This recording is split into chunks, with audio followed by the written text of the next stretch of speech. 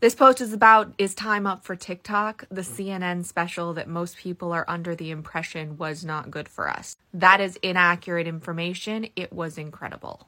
I'm trying to find where you can watch it. It seems to have aired twice and disappeared. But we did find the transcript. So if you want to check out the transcript, which is in the website of my profile, you'll get at least the gist of how positive this special was. There was also another special done by Christiane Amanpour and my mom's activist partner who does all political work with her, who wasn't really on our side by any stretch of the imagination, watched it and now is. So CNN is doing these really incredible specials. I'm not seeing the same type of support from MSNBC. Not that they're being negative, they're just not talking about it a lot. So we should be lifting CNN up about this. We want them to keep making these specials and making them available online so that people who don't have cable can watch them. Like all of you who didn't have the chance.